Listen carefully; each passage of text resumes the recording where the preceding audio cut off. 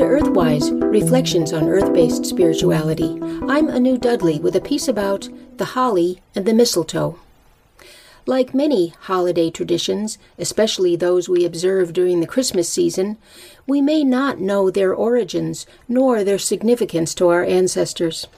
For example, we may sing, "Deck the halls with boughs of holly," or hang bunches of mistletoe above the doorway, but be unaware of the mystical significance of these practices. Take holly, for instance. With its bright red berries and thick, glossy green leaves, holly is a picture of strong and perpetual life, even when the plants around it have fallen to the ground and faded to brown. The holly bush, of the genus Ilex, has some 295 species, including the popular Christmas hollies.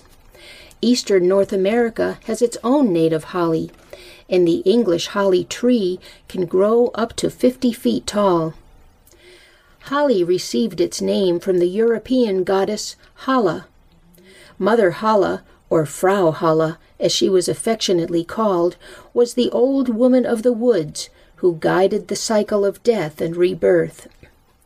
Frau Hala received the dead into her bright and compassionate embrace to heal them and prepare them for rebirth.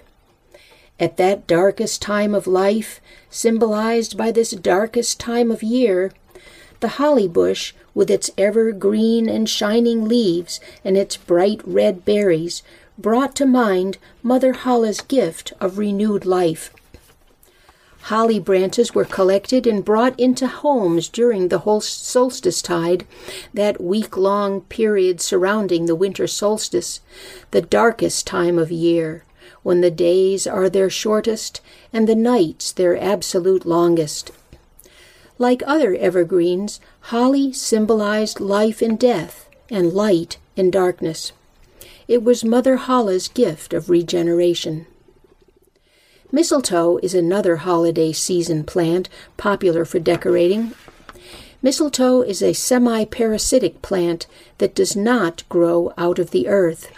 Instead, it sprouts from the branches of trees such as poplar, apple, willow, and linden, forming balls of twigs that are sometimes referred to as witches' brooms. Mistletoe draws its sustenance from the host tree, which in turn drew its sustenance from the earth during the warmth and abundance of summer.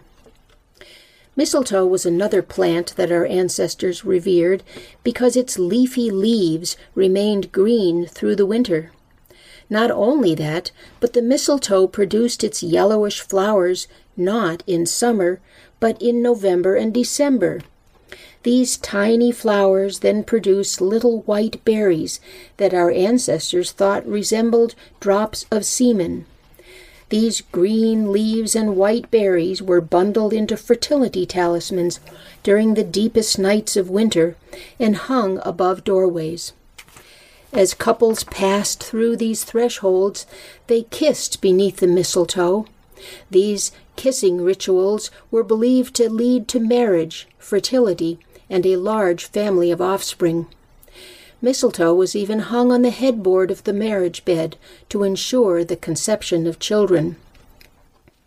But even if you don't want actual children, mistletoe is also a harbinger of luck, and so you may choose to hang mistletoe in your doorways to enhance your creativity in whatever way fulfills your goals.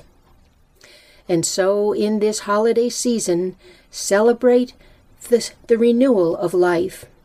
Deck your halls with boughs of holly and don your thresholds with mistletoe.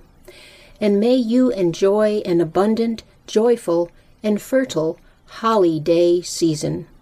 Blessed be. You've been listening to Earthwise, Reflections on Earth-Based Spirituality. I'm Anu Dudley.